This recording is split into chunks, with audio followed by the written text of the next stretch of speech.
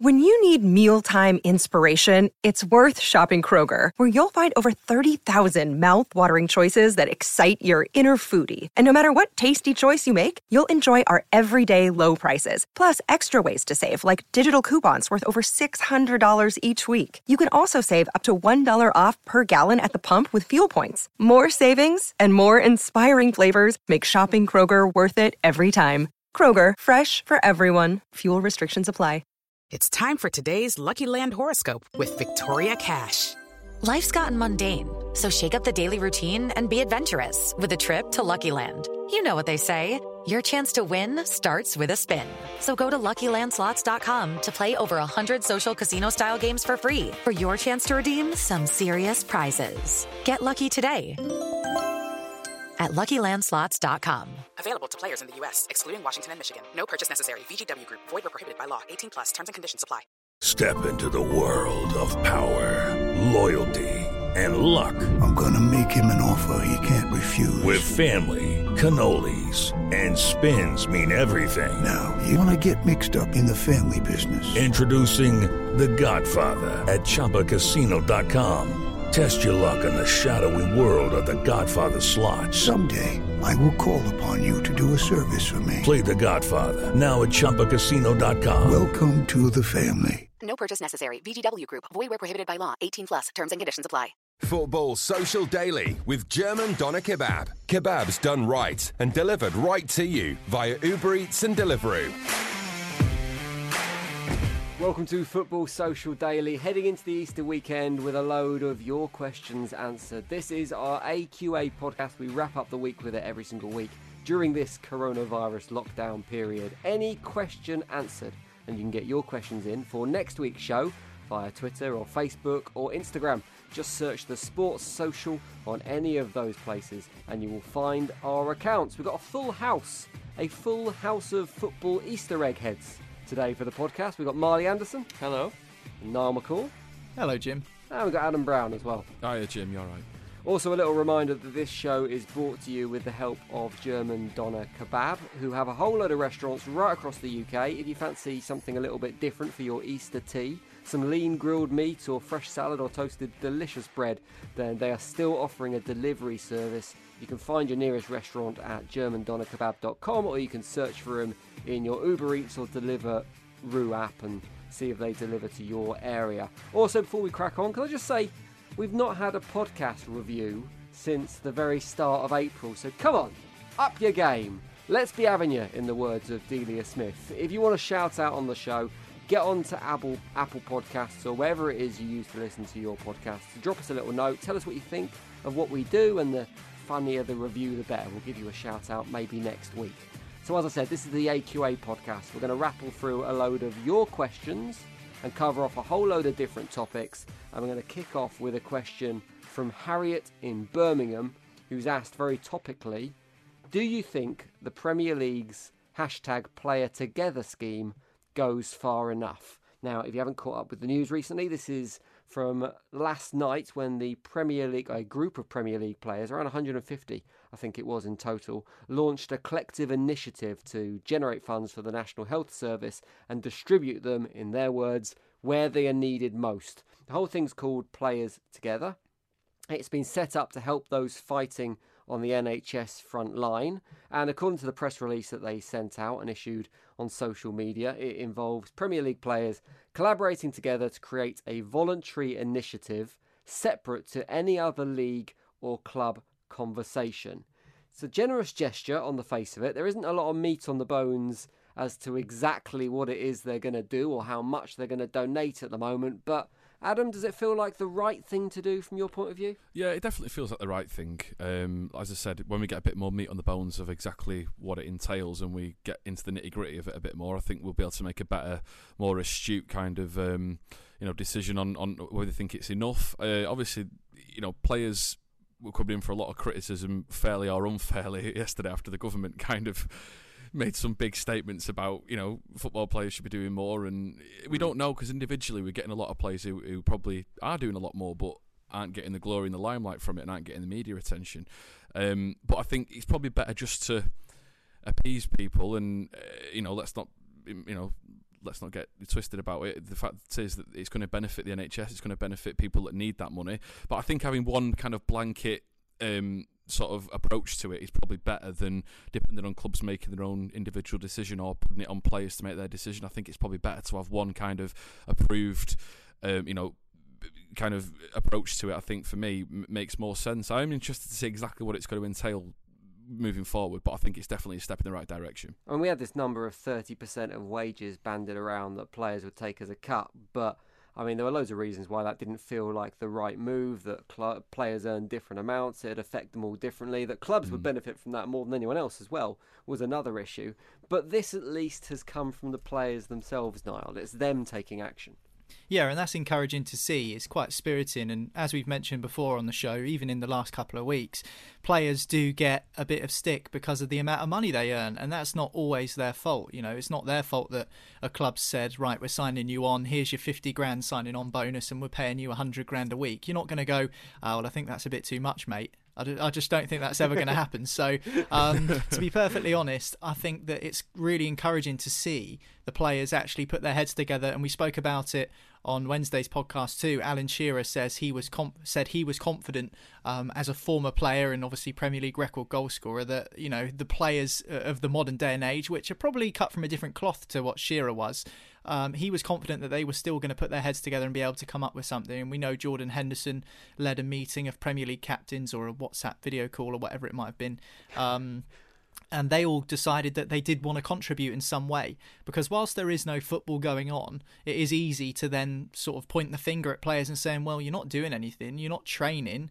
Some of you have kind of broken the rules, and although there's plenty of people up and down the country that aren't following government guidelines, sadly, when you're in a high-profile position like a footballer, everything's accentuated and magnified 100 times, and, you know, you should know better is what everyone says. So this is really nice to see from the footballers. It'll be interesting to know what the figures are and how the money's going to be divvied out to the different NHS foundations. Of course, it's going into some big fund at the moment, I think. That's my understanding of it, and then that'll be sort of divided out equally, or however they choose to divide it out, I don't know, between different NHS foundations. So it'd be interesting to see how much money there is and where the money goes and what the money is spent on. But obviously right now the praise should go to the players for actually doing what they said they were going to do and following through with that. I did a little bit of maths on this, and I tried to work out what the Premier League's total monthly output was in terms of salaries for players, and there's loads of different figures all over the place, so it's impossible to get an exact gauge on it. But I think conservatively you'd say Premier League clubs in total for a month, their wage bill is around £150 million. Wow. Which is a lot of money. So 10% of that is 15 million quid.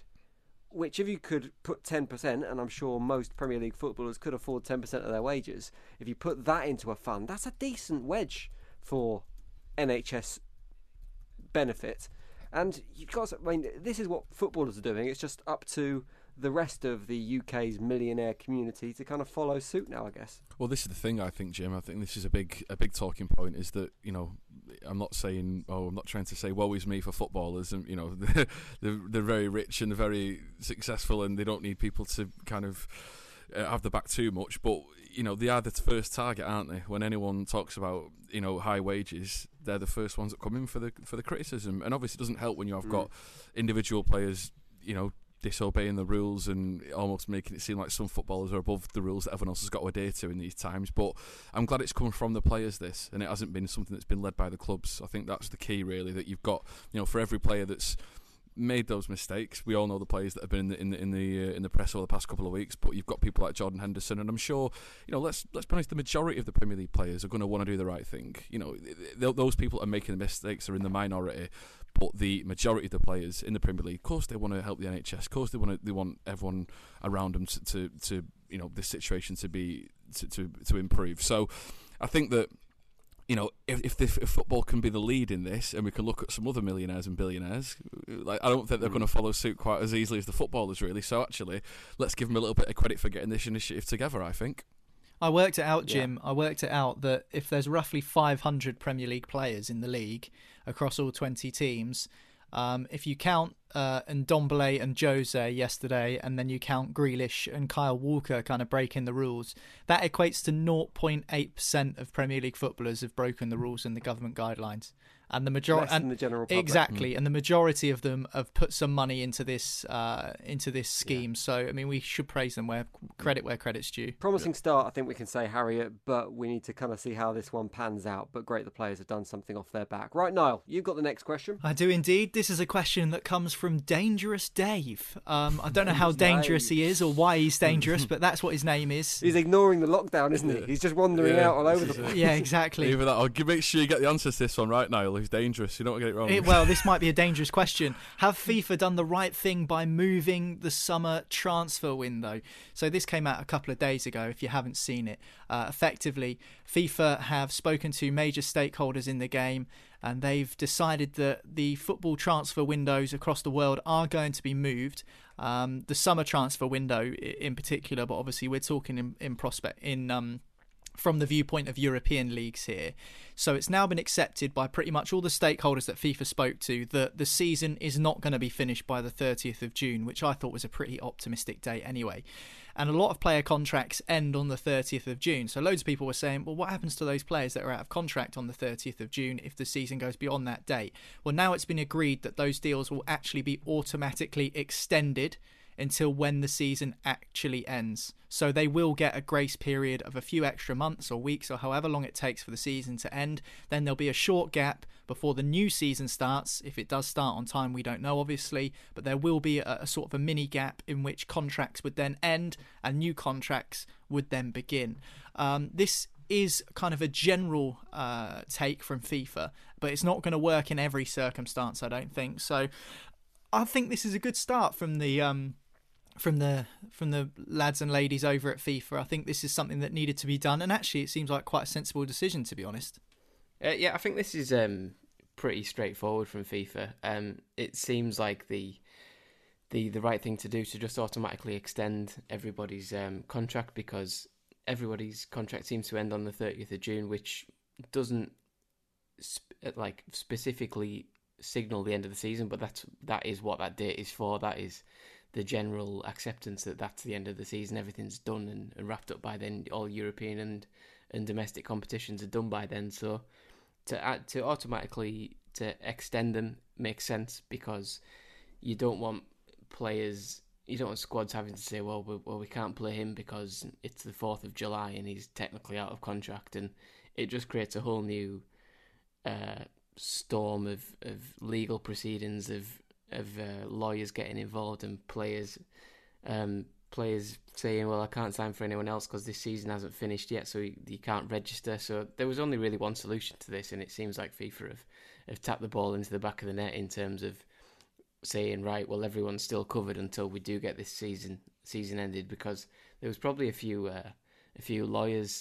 sports lawyers knocking around trying to look into things of how things would work on potential lawsuits and things like that. But just on this as well, I was thinking, when this was all up in the air a few days ago, I was thinking, why, do you know, if we started playing again and you've got a player that's out of contract and it's like the 2nd of July, like, you've had years to sort that guy's contract out. So if you were planning on running his contract down, he shouldn't be that much of a loss to your team, because you were prepared to let him go anyway. If he's not under contract, you were never going to play him. So if FIFA hadn't done this and said contracts are final and we can't be bothered with all the legal proceedings that's going to come out of the back end of it, I would have just said, like, well, tough. If you've not renewed his contract, tough. If you were going to have him as part of your squad, you would have done it by now. So Arsenal might have lost whoever. Newcastle would have lost Matty Longstaff, for example, who I know is up for the end of the season. But if you haven't renewed his contract, it's your fault. But FIFA have avoided this now anyway by announcing this rule anyway. I think this is kind of it. It's a bit of a no-brainer for FIFA in terms of they had to do that. They had to they had to offer contract extensions as an option, and they had to move the window. But at the same time, it doesn't really solve any of those problems, because players who don't want to extend contracts aren't going to have to. Clubs who don't want to extend contracts to players, I don't think they're going to have to necessarily extend those contracts either. And there's also going to be players who take advantage of this situation, who say, well, look, if you want me on this short-term extension, if you want me for the next 2 months, then surely they're within their rights to ask for more money, to then stick around and play for those extra 2 months or something like that. It probably isn't in the spirit of the game, and it wouldn't be the most morally correct move, but I 100% guarantee there will be players that try and do that, and that's not something that's governed by football in any way. That's something that's governed by legislation around employment. So FIFA haven't really solved the problem here, but they have kind of allowed clubs the parameters to sort the problems themselves, I guess. I think they've added clarity. I think that's what they've done. I mean, I don't think they've problem solved, as you say, Jim. And I get exactly where Marley's coming from. It is tough luck on clubs. But I also see Marley's point of saying, well, if you weren't going to play him for the other 38 games of the season, then what makes you think that you're going to play him for the remainder of the games that we've got, in the summer or whatever it may be when the rest of the season gets completed?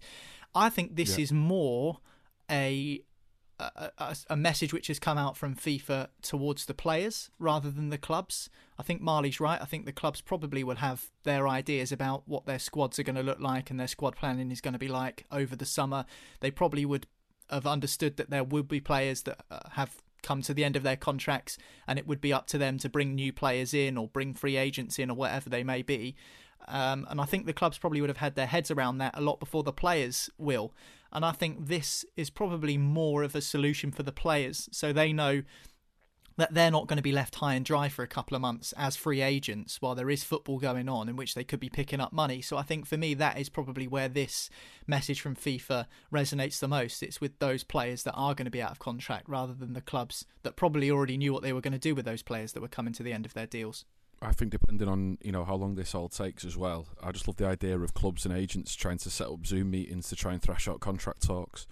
An agent's being like, "Can you resend the code again? I can't get in. It's not working properly." Right, let's have something a little bit lighter for the next question. Adam, what have you got?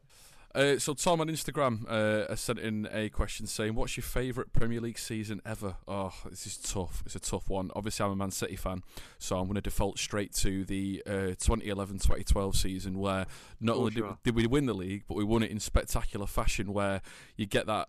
I mean, you can't even write it, can you? To snatch the title away from your bitter arch rivals in literally the last kick of the ball in the season, unbelievable.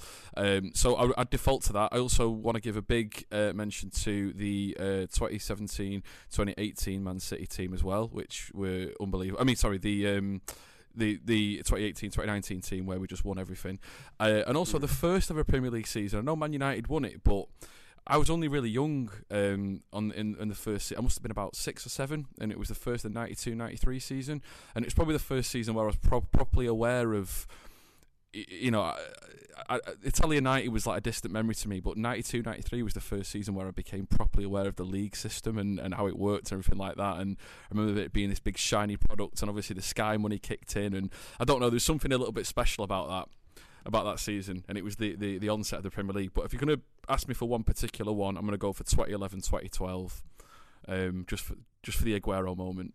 It's a dead easy question if you're a Man City fan, this though, isn't it? Yeah. It's like there is only one option. When you're a West Ham fan like me, you're struggling. Like, did you pick the season we finished 8th or the season we finished 9th? It's like, it's so tough, isn't it, Jim? Really difficult. So I've gone for something that doesn't really affect West Ham, but it was a season that had everything. It had rivalry, it had passion, it had a race for the title that went right to the wire, it had loads of drama, and it was the 96-97 season. So pretty much all the way through, you had 4 teams going for the league. It was eventually won by Manchester United, but they didn't have an easy run of it at all. You might remember they lost 5-0 to Newcastle, Marley, that season. They also lost 6-3 to Southampton and wore that infamous grey kit that Alex Ferguson claimed turned players invisible. You also had Arsene Wenger. He was in the league for the very first time, and he went on to become one of the, despite what some Arsenal fans say, one of the greatest ever Premier League managers. And there was a bit of a shift that year in terms of foreign players coming into the league as well. So you saw a load of foreign players coming in, including Gianfranco Zola, who played his first season in the Premier League that year. So there was a load going on, and if you just look at the team of the year, you can see how good this season was. David Seaman in goal, Gary Neville, Tony Adams, Mark Wright and Bromby at the back. You had David Beckham, Roy Keane, David Batty and Steve McManaman across the middle, and then Shearer and Ian Wright up front. It was just a great year for football. 96-97 season. It was just a brilliant year. And incidentally, West Ham stayed up on the very final day of the season. It was the year we signed Dave Kitson and John Hartson. It was the Great Escape. So yeah, that was my favourite Premier League. Was there not any foreign players in the Premier League? Listening to that top 11, it's like the only one was the Bromby. All the rest of them are British and Irish. What do you know? There were foreign players, but it was kind of one of the first years where they were starting to really flood in. So you had, what's his name, Florin Radachuo, was it, at Middlesbrough? He played and they got relegated that season. He came in that year. Eric Cantona was at Manchester United by then, of course. So there were a few quality foreign players. I mean, West Ham signed Pablo Futre in that season as well, who played 9 games, dislocated his knee and then announced his retirement all in the same season. So it was kind of a mixed bag for foreigners. But it wasn't like it is now. It wasn't like 75% of the teams was made up with foreigners. It was mostly homegrown individuals. It was Ginola playing in that Newcastle team. It would have been, wouldn't it? I think. Yeah, I think he would have been as well. Yeah, he'd have had Ginola. Because Newcastle had a couple of good foreign players at the time, didn't they? Yeah, well, it was the first season Alan Shearer went to Newcastle as well. It was 2 years after Blackburn won the title, and they just crumbled and destroyed themselves. So Shearer went back home that season as well, despite the rumours linking him with Manchester United. Yeah, no, it's a good season, that, Jim. It's pretty decent. I mean, Niall, I'd be interested. I mean, Portsmouth. Go on, give me a season. Oh, he's going to say that one where he won the FA Cup, isn't he? No, I'm not, actually. I'm not. Oh. I'm not. I tell you what, if you're talking about the greatest ever Premier League season, it's the one you've picked, Adam, isn't it? It's the 2012 season where Aguero scores that goal. And actually, I found out the other day, did you know that was Mario Balotelli's only ever Premier League assist? Was the one he laid on for Aguero. That's unbelievable. That's a great stat. But I knew that. If that's the greatest one, then the greatest one from a Portsmouth perspective for me would be the 2005-2006 Premier League season. Portsmouth did the Great Escape. We were cut adrift towards the bottom end of the table, and we looked destined for relegation. We went through managers like Velimir Ziyech and Alan Perrin before Harry Redknapp made a return to the club after being relegated with Southampton, our bitterish rivals, the season before. So that was met with a mixed reception, is fair to say. Harry Redknapp coming back to the club. A lot of people weren't very happy about that because it's the old Judas, isn't it? You don't go to your rivals and come back and expect to be greeted with the same grandeur as you would have been before. But anyway, Harry came back in. The fact he claimed as well he didn't know there was as much rivalry, didn't he? Oh, he's between full of rubbish. Despite the fact he's lived in Southampton for the last 30 years. He was like, I didn't realise they didn't like each other very much. Yeah, well, he would say that. He also said that he couldn't read and write, and then a few years later was advertising cryptocurrency on Twitter. So I do wonder about Harry Redknapp sometimes. But Portsmouth did the Great Escape. West Bromwich Albion, Birmingham and Sunderland ended up getting relegated. Sunderland got relegated with 15 points. But actually it was a game against Manchester City which kind of secured Portsmouth's kind of rise like a phoenix from the dead, really. It was a game in which David James was in goal for Man City at Fratton Park, and Pedro Mendes was playing for Portsmouth and scored 2 absolute screamers in the same game. 2 volleys from outside the box. David James was rooted for both of them, and we won the game 2-1, and it kept us up, basically. That was the kind of the catalyst for us staying up. So from a Portsmouth perspective, I'll go for that. 05-06, we finished in 17th place, 4 points above the relegation zone eventually. But in terms of a season as a whole, it was also a brilliant season because it was Jose Mourinho's second season in the Premier League. Chelsea were champions. I think they were one of the first teams to kind of unseat Manchester United since Arsenal a couple of years before. Manchester United second, and it was the days of the top 4, the traditional top 4, Chelsea, Manchester United, Liverpool and Arsenal. 5th and 6th were Tottenham and Blackburn, and then Newcastle was 7th.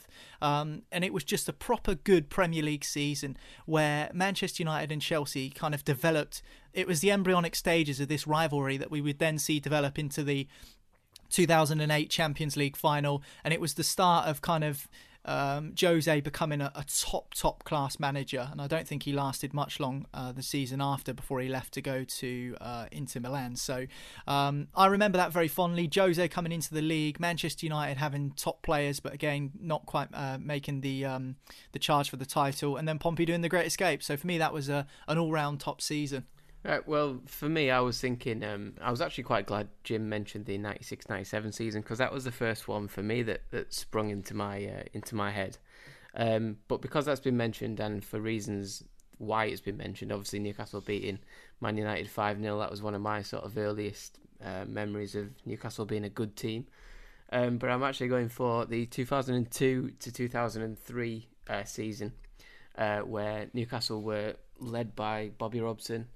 And for me, it was my favourite because we were very, very good at that point. We finished third in the league, just behind Arsenal and Man United. But the main thing was we were playing in the Champions League that year, which is crazy to believe now because we're rubbish now. But we played in the Champions League, and we were the first team, and until very recently, the only team to ever lose their first 3 games in the Champions League and still qualify from the group. So we were in a group with,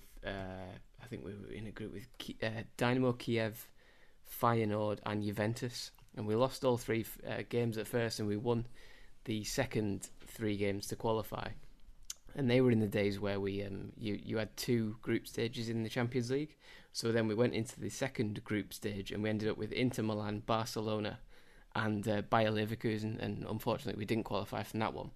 But it was just them memories of having Inter Milan, Barcelona, Juventus, and all these big teams coming to St James's Park, and also going there on away trips like that to show that like your team could actually get up to the European elite. And it was then that we had an amazing squad.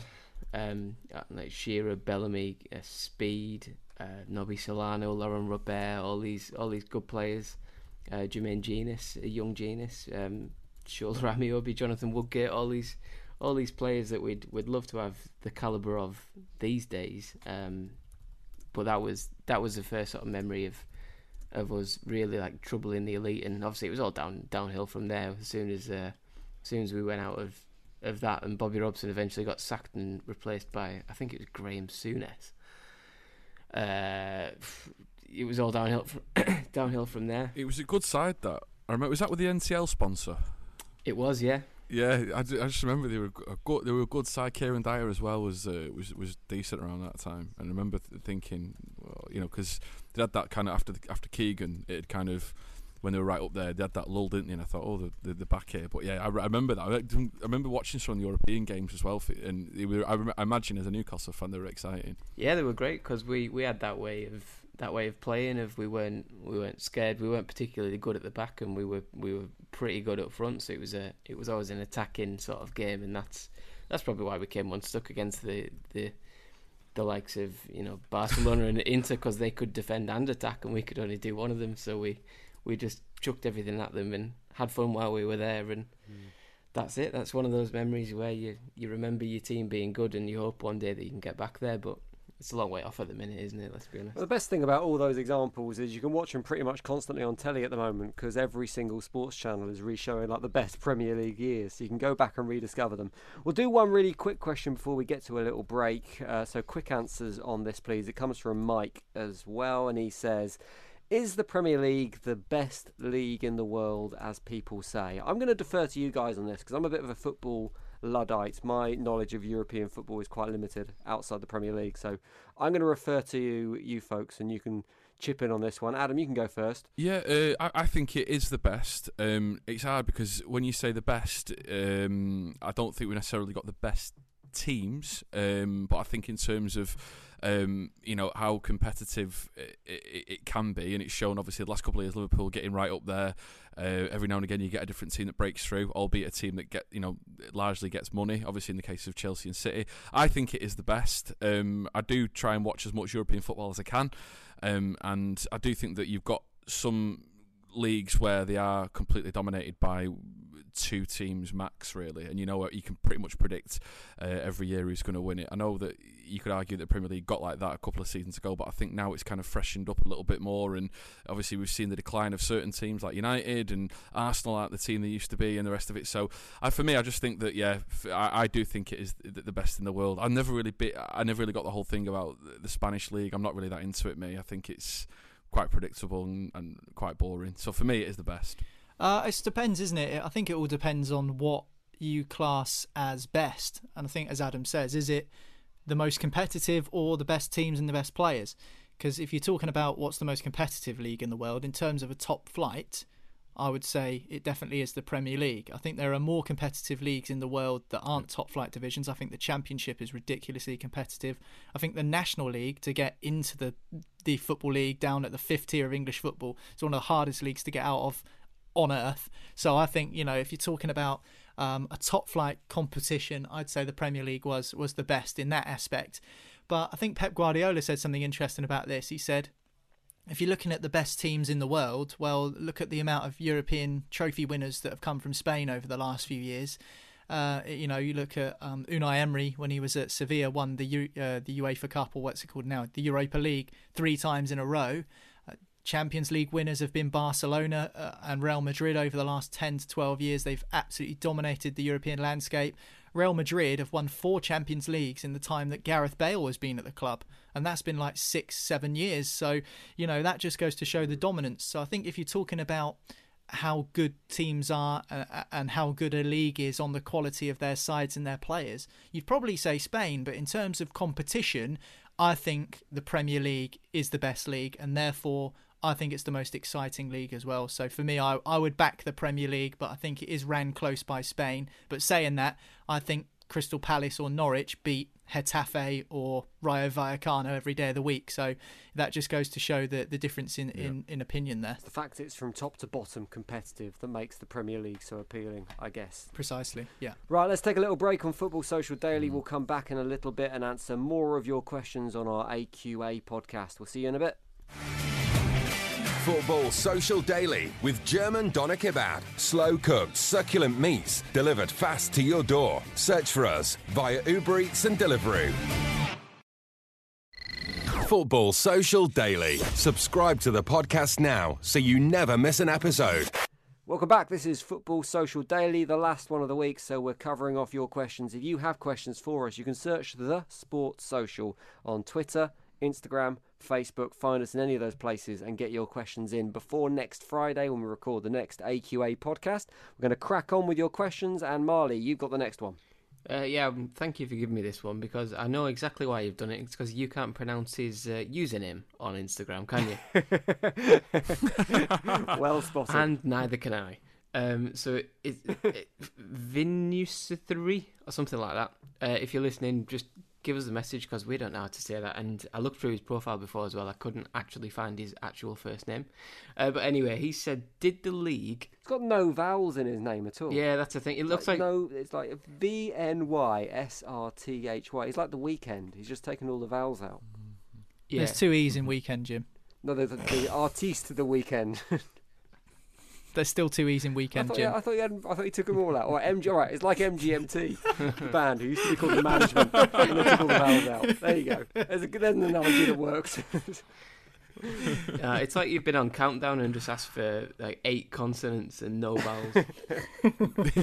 Anyway, his question is, did the league ever consider a challenge system for VAR, as in something like 2 challenges per match made via the captains, etc.? I don't think they ever considered it, no, but certainly maybe when you were looking at similarities of technology in other sports, that sounds very similar to the system they use in cricket, actually, where captains in a cricket match have 2 referrals when they can take it upstairs to a video umpire who's sat in a studio, who's actually at the ground. So he has the technology at the stadium, so he knows exactly what's going on. He's not hundreds of miles away in Stockley Park, for example. So that's what happens in cricket. The umpire makes a decision, and if the player feels that the decision, or the captain feels the decision is unfair, they can then make a challenge on the field. So generally, when the team's fielding in cricket, the captain makes the decision. But of course, when you're batting, the captain might not always be the one batting. He might be out or not out there yet, etc., etc. So players can make challenges. The difference with this is that it's used as a tactical premise in cricket. So often, for instance, if you get someone out and that last person to get out means you win the game, the batsman, even though he knows he's out, might make a review to kind of make it, I don't know, just tactical, just on the off chance that there might be a mistake that's been made, even though he probably knows that the correct decision was made. So I think maybe football has avoided this just because the referees get challenged enough during the game. And I think there's been a lot of talk about the VAR officials and asking referees to go over to the screen and change their decisions, and talk about undermining the man in the middle, the actual referee on the day. And I think having challenges, although I quite like the idea, I think it will add an extra element of entertainment to the game. I just think this will undermine the referees even more. I think you'll see players challenging the referees' decisions a lot more than you think. It works all right in tennis as well. You know, when they can contest the decision and then it does the instant replay, and I mean, but it's the speed of that, I think, which is quite good. And I think it's the same as cricket as well. Sometimes that's used tactically to disrupt another player, and also it's the volume of calls, both in cricket and in tennis. Every single phase of play, so every single game has a multitude of calls. In tennis, there's every single shot could potentially be out. In cricket, it's every single bowl could be a no bowl or could nick the bat or anything like that. So it's the volume of calls that's a fundamental difference, isn't it? Yeah, and I've said this before as well. With cricket, what you find is if the batsman's hit the ball, there is clear and obvious, which is the word that the Premier League like to use, evidence that the ball has hit the cricket bat and then landed in the hands of a fielder, which means that they're out.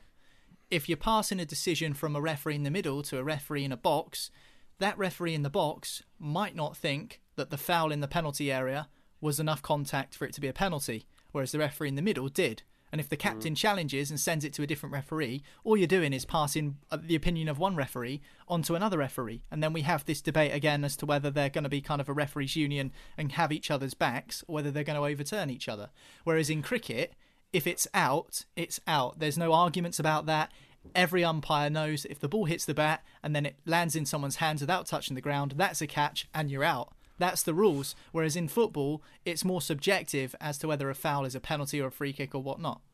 I don't think it was considered, and I don't think it will be considered. And I think there's two reasons for that. One of them you kind of touched on, in that it's almost an admission of failure. If they say, right, we're going to reduce the VAR system to just 2 calls in a game, you can just use it twice, then it's kind of an admission that it's not really working fundamentally as it should. And it becomes a different thing, as you say. It becomes a tactical tool rather than an actual tool to ensure fairness, which is the reason it was brought in. And that's the other reason I don't think they'll ever consider it, because it doesn't solve that problem. Because the reason VAR was brought in, because it was felt there were too many decisions that were being got wrong. And if you go to a challenge system, you're still going to have 10, 20 decisions a weekend that are got wrong. It just reduces that slightly. So I don't think they'll consider it. There will be an adjustment with VAR. I don't know what it's going to be, but I don't think it'll be the challenge system. I mean, just looking at the way it works in tennis as well, so each player gets 2 challenges. So they'll receive 2 challenges per set to review line calls. If they're correct with the challenge, they retain the same number of challenges. If you're incorrect, then you lose one of the challenges. So you've got to be careful where you use them. Obviously 2 per set. But the problem with it is kind of what Niall was saying, is that even if you're the captain of a football team and you decide to use one of your challenges, the ultimate decision is still subjective in some cases. Do you know what I mean? So if you say I'm challenging that, and you go, oh no, it's a foul, you could still in your back of your mind think, I don't think it was a foul, but ultimately the referee's decision's final, so you might as well just sacked off the challenges and gone, listen, you make the decision. It doesn't matter if I challenge it or not. Do you know what I mean? I think it could add something, but there's probably a way to make it work, but I don't know what that way to make it work is yet. Do you know what I mean? I think it'd have to have a lot of fine tuning and seeing how it could benefit it, rather than, like you say, make it an admission of failure, like you said, Jim.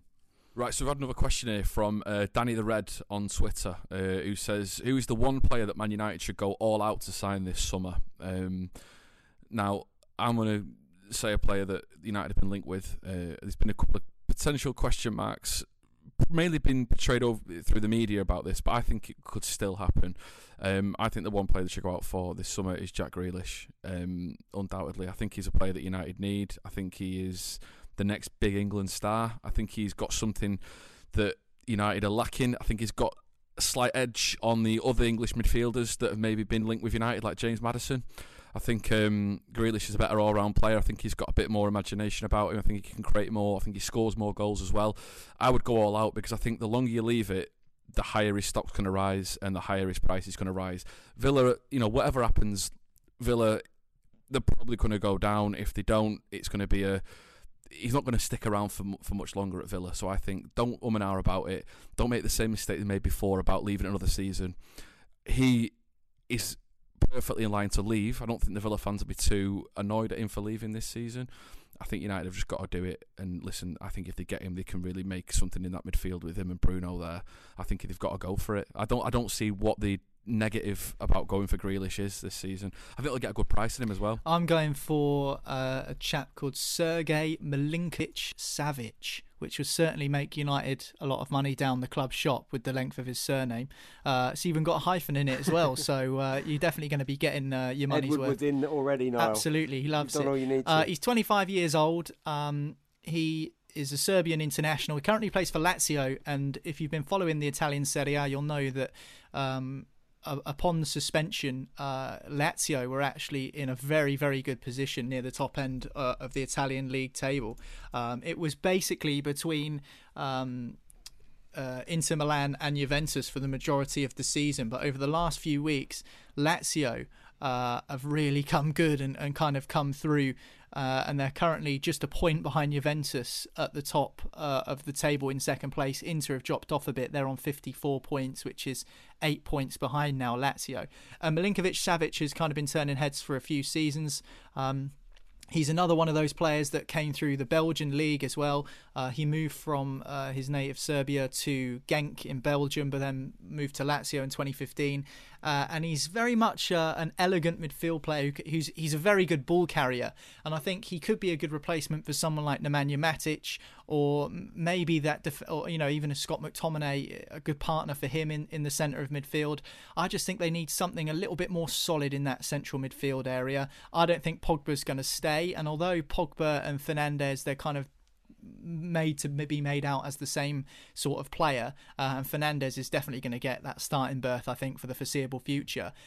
Even if Pogba does stay, I still think Milinkovic-Savic adds a little bit something a little bit different to Manchester United if he does join. So for me, I would say go all out for him. I mean, he's going to cost a few quid, but I mean, he's not in one of those positions where you'd expect to fork out top dollar like a Grealish or like a Jadon Sancho, for example, in an attacking position. He does hold up for a little bit deeper. He can get forward. He does like to try and roam the edge of the box as well. So for me, I think Milinkovic-Savic would be an astute buy for Manchester United, just to add a little bit of extra steel to that midfield if Pogba leaves and Nemanja Matic doesn't get a look in for the next couple of years. I think there's one more I just want to put forward as well that I think could be an easy win. Is Donny van de Beek from Ajax. There's been a lot of talk about him as well. There was rumour, obviously they've got there's rumours linking with Arsenal and also Real Madrid, but he's looked like he's had a good couple of seasons at Ajax there, and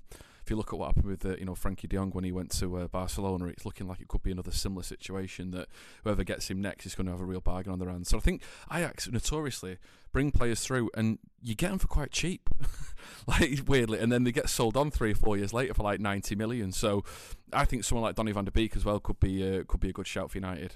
I think it's really interesting that neither of you have mentioned centre forwards, because I think that is an area where Manchester United really need to improve. They need that 20 goal a season centre forward, and if they're going all out, if we're talking about money's no option, I don't think it'll happen, but Harry Kane's kind of like the obvious, as close as you can get to no risk option they can go for. If they need to look a bit further afield, then Lorenzo Martinez at Inter Milan could be a decent option, I think. He's kind of your classic small South American forward. He's not been massively prolific in Italy, but at the same time, he's 22 years old and he's having a great season this year. 11 goals in 22 in the league, 5 goals in 6 in the Champions League.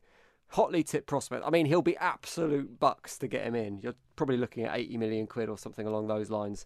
but I think he could be a decent option for Manchester United. Yeah, maybe, but I mean, if you look at Inter Milan, they play what Carlo Ancelotti, what's his name? What Antonio Conte loves, and that's that three at the back, the 3-5-2 sort of formation, playing up top alongside Lukaku. I mean, you're going to get a lot of knockdowns and you're going to get a lot to feed off. That's a good player to play alongside. I don't think Manchester United will play like that. They like to play like a 4-2-3-1 or a 4-3-3 diamond.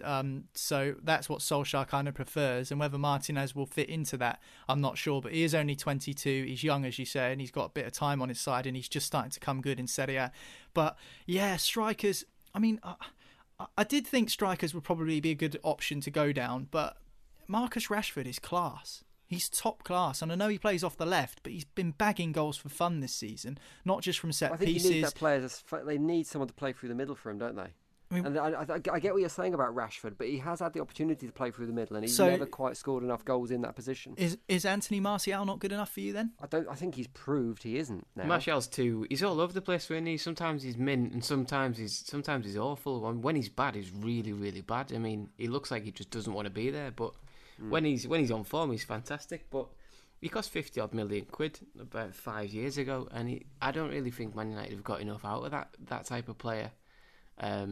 There was an add-on of him in the deal of winning the Ballon d'Or, and that's how highly they seen his stock rising, and he's nowhere near that level at the minute. He's not even like, it's took him 5 years to actually for them to say, right, we're going to play him down the middle. He scored a few goals he's never scored more than 11 goals in a Premier League season, which just isn't good enough as a guy who you're trying to build your whole team around. Yeah, I mean, the thing about Martial is that, you think about his time at United, he's kind of never really managed to get that. He's similar to what's happened to Rashford in the sense that he's sometimes been put out wide, then he's been put in the middle. Obviously, when he was first there, he had a season, then Ibrahimovic came in, and it was all about him, and then Lukaku came in. So Martial's kind of been, is that a sign that they've not trusted him when they brought other people in? And I'm thinking, I mean, I put it this way: if you're a United fan, if Martial got sold in the summer, would you look back at his time at United and say it was a success or not? I don't know. What do you think? No, you'd just probably say no, wouldn't you? But then, I don't know. If they're going to go with Martial, they've got to go all in on him and say, listen, you're our guy. I think he to me, strikes me as that kind of player where he seems quite surly, he seems quite, up and down in the sense that he needs someone to probably put an arm around him and back him and say, listen, you're our number one guy, go and do it. But he gets the chances, and for me, he doesn't seem to score enough goals. But the question is, Jim, like you say about strikers, I was inclined to say a striker, but I just don't know who realistically would go. And I know we're saying all out and money's no object, but it's hard for me to get beyond that and go, well, who's available? Who could United get? Who would go to United? I'm struggling. I think it's interesting, though, you talk about United and say who would leave the club now after 5 years and be considered a success. Well, would any of them? Manchester United have been poor for the last 5 years by their standards. I mean, only Rashford, really, would you be able to say actually has done enough. I mean, Paul Pogba hasn't been fit enough, hasn't played enough, hasn't showed enough of what we saw at Juventus and for France in the World Cup. So actually, you could level that accusation at any of the Manchester United players over the last 5 years, I'd argue. Yeah, I suppose. I mean, in terms of ones that they've paid money for and brought in to be a success. Yeah, I mean, look at the ones that we're mentioning. We're talking about Rashford and McTominay that cost them nothing. Yeah. But we're talking about players that they brought in for substantial amounts of money. You're looking at the likes of Martial, Pogba, players they've actually spent decent amounts of money on are the ones that have come into really. I mean, look at Rashford and McTominay were brought in as prospects. They were probably, when they first were brought into the team. I mean, Rashford, all them years back with Van Gaal, and McTominay, a couple of seasons ago under Mourinho, they were brought in as like they're going to be promising youngsters to play squad roles. The two of the best players United have got at the minute. Let's try and squeeze in a couple more questions before we wrap up on today's podcast. Who's got the next one? I think you've got it, haven't you, Marley? I've got another one, yeah. From Oscar, this one. Maybe one for Adam to start with. For how much longer will Pep stay at City? If he's there next season, do they have a good chance of winning the Premier League? Yeah, I think he will be there next season. I think you've got a couple more years, maybe. I don't know. I think that the whole kind of situation and the way that this season sort of petered out a little bit, and the way it's ended, really, has kind of stopped a lot of the speculation around Pep now. and I think it's ground everyone to a halt in terms of speculating about him going to a different club and not continuing at City. I think he will be there next season, and I think we've still got a chance of winning the Premier League next season. I do think we'll strengthen in the summer, and the thing about Guardiola is, he's got quite a cool, calm and collected exterior, but he'll be fuming underneath. Underneath that, he'll be absolutely fuming that this season's panned out the way it has. So I think they've got as good a chance as anyone at winning the Premier League next season. I still think it will be largely a two-horse race between City and Liverpool, but I think we'll be right up there again this year. I think we'll be closer to Liverpool next season than we were this year, because I think he'll account for the fact that injuries really did us over at the start of the season. I know we've been a bit all over the place in terms of form, but I do think that he will not take the chance that he took this season on not having enough backup, especially in defence. I think when you've got Pep Guardiola as your manager, you've always got a chance of winning the league. Especially with the quality that Manchester City have got in their squad, and I know that's probably likely to change over the summer and in the transfer window whenever that may actually come to light. But we might see some changes, and Pep Guardiola, I think he wants the Champions League with Manchester City. I think that's the real monkey on his back, and I think the Premier League, we've seen this season, even before it got suspended, that Manchester City had almost kind of given up hope on the Premier League. I mean, the 25-point gap's massive, isn't it? Liverpool are going to win the title, there's no doubt. So the eggs then went in the Champions League basket. So depending on what happens with the Champions League this season, we might see that monkey come off the back. If Manchester City do win it, if the Champions League does continue, then maybe we might see a different approach to the Premier League next season. So we'll have to wait and see. But I just think that the Champions League is now more of an interest to City fans than the Premier League. I think that novelty of being fans? Yeah, I think so. Yeah, 100%. 100%. The whole UEFA thing still means, I mean, you're the City fan, Adam, but it feels to me like a lot of City fans still, because of the hatred of UEFA, still don't care that much about the Champions League. Well, I think it's the complete opposite, Jim. If you hated someone, imagine going and winning their tournament. Imagine how much that would annoy UEFA. How much would that piss UEFA off and give glee to City fans that they went and win the Champions League ahead of a possible ban for 2 seasons? That's just...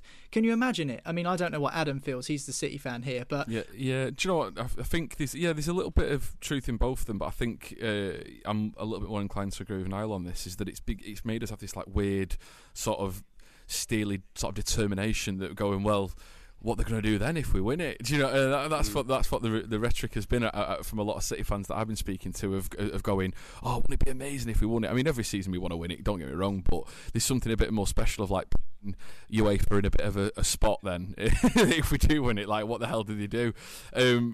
City fans have been indifferent towards the Champions League for a number of years. I've said it before on the podcast that it's still a little bit of a, we've never really kind of clicked in that tournament. I think probably this season is probably one of the seasons that we've actually felt like we had a decent chance of getting to the latter stages. But yeah, I think for Guardiola especially now, as more seasons go on and he doesn't win it year after year, I think underneath it, again, I think he is very, very, very determined to get his hands on that trophy.